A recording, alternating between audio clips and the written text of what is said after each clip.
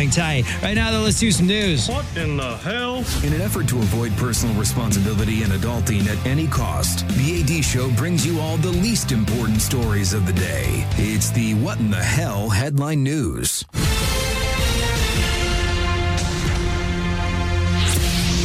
Chris, AD, what in the hell's going on, and who the hell brings us that? news is brought to you by the Frank Lita Auto Outlet at Frank Lita Mitsubishi. Every vehicle is 29 down. YesLita.com. Alice in Chains has released a 30th anniversary LP edition of their album Jar of Flies with actual flies pressed into the vinyl. All right, you're a collector. There's actual flies pressed into the vinyl of the reissue of Jar of Flies by Alice in Chains. Think you're going to go out and purchase it? It's a little creepy. It is a little creepy. Like, I love vinyl. I love colored vinyl. I just got a Joan Jett's Greatest Hits yesterday that's on the turntable vinyl. Yeah, it looks really cool as hell. I don't know, man. And furthermore, like, I have to imagine this has got to affect the playback a little bit, right? You can't really put grooves into a fly carcass. I don't know. I mean, you can get ashes put into a vinyl press. Yes. And, like, if you have... It's a weird way, not a weird way, it's an interesting way of memorializing someone. Yeah. You can have a record pressed up and have ashes added to it. Yep. So, I mean, maybe. I don't know. Would I go out and buy it? No. If I had a copy fall into my lap, I wouldn't turn it away. Well, there you have it. Alice in Chains dropping a 30th anniversary LP of Jar of Flies with actual flies pressed into the vinyl. Green Day's Dookie also came out 30 years ago. Thank God they did not have a similar idea. No, though there might be flies with that too. The NFL's conference championship games averaged 56.1 million viewers. Yeah, NFL's doing great in terms of people tuning in. 56.1 million viewers, which means a record number of people got to see the Detroit Lions totally blow it. Want to hear my audio impersonation of the Detroit Lions in the second half? Sure. Oops, Butterfingers. Yeah, that's true.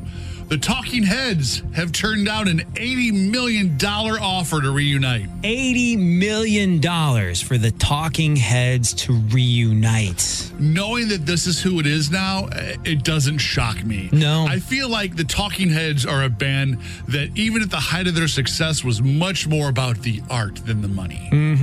Well, I mean, let's put this into perspective a little bit.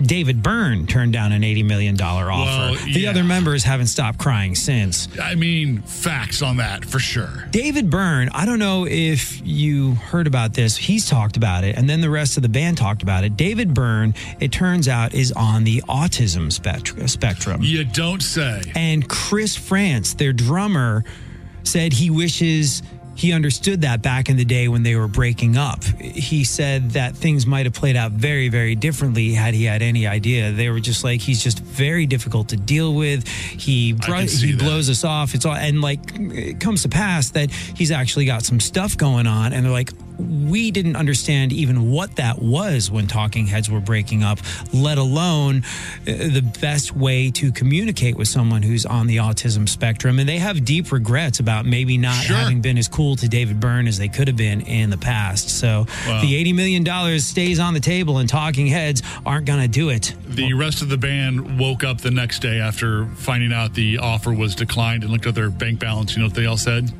Same as it ever was. You could make big money betting that aliens will invade Earth this year during the Super Bowl. Yeah, some easy cash if it happens. On Super Bowl Sunday, you can always bet the boring stuff, like who's going to win the coin toss, what color the Gatorade bath will be. Yes. Whether or not Travis Kelce and Taylor Swift will have sex on the 50-yard line. Duh, obviously they will. But yeah, there are even crazier prop bets being offered this year, and that includes this.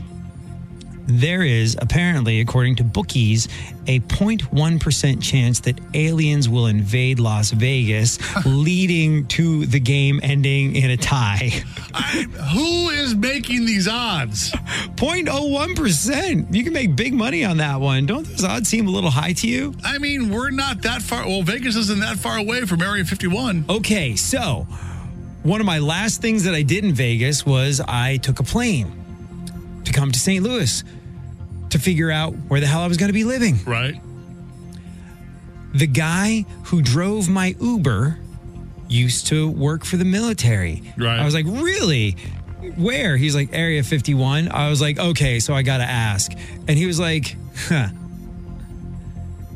Area 51 is a total distraction from the real alien activity that's going on not far from here. And I can't say where, but Area 51 is 100% a red herring. I can say this to you with absolute certainty. There is something going on, but it ain't at Area 51. That's just look over here while we do other stuff over here. Of course. Yeah.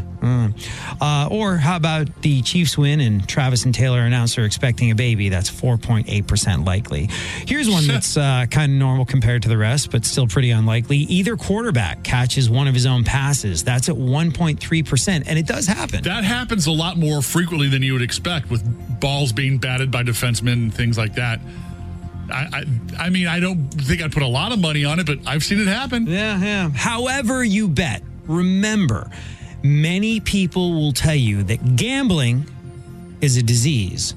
But, as the great Norm Macdonald once said, gambling's the only disease where you can win a bunch of money. The A.D. Roundtree Show.